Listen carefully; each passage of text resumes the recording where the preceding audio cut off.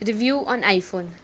The iPhone XR just got even better. Yes, the new iPhone 11 is here with new dual rear cameras, but if you want a fast phone with long battery life, the iPhone XR is now an even better deal now that Apple has dropped the price from $749 to $599.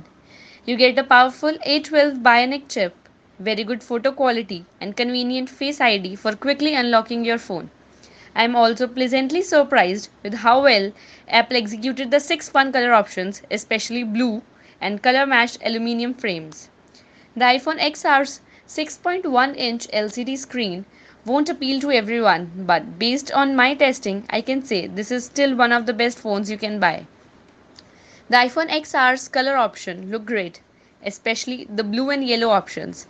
The color matched aluminum slides are nice touch. The 6.1-inch LCD is big, bright, colorful, though OLED screens offer better black and wider viewing angles.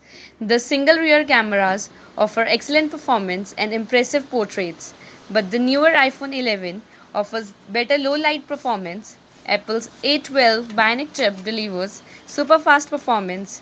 The iPhone XR offers nearly 11.5 hours of battery life, which is among the top phones. The lack of 2x optical zoom is bummer, but the digital zoom is fairly good. Apple achieved a look that's fun yet elegant via a 7-layer process.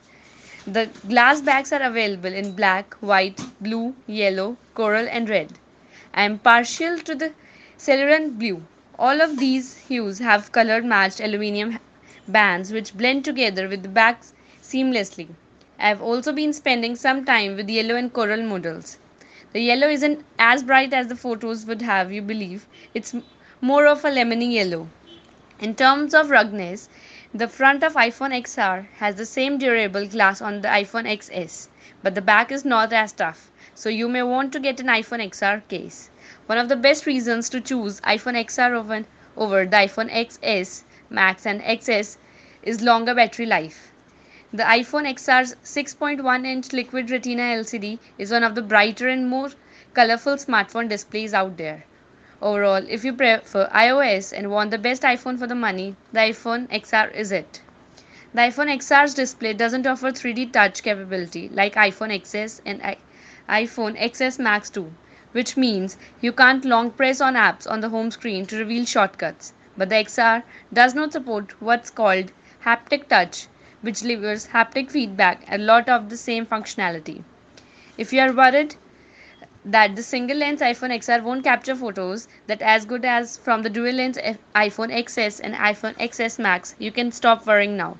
The phone has the same stellar wide angle camera sensor as its prior siblings and the same smart HDR functionality which delivers better highlights in the shadows.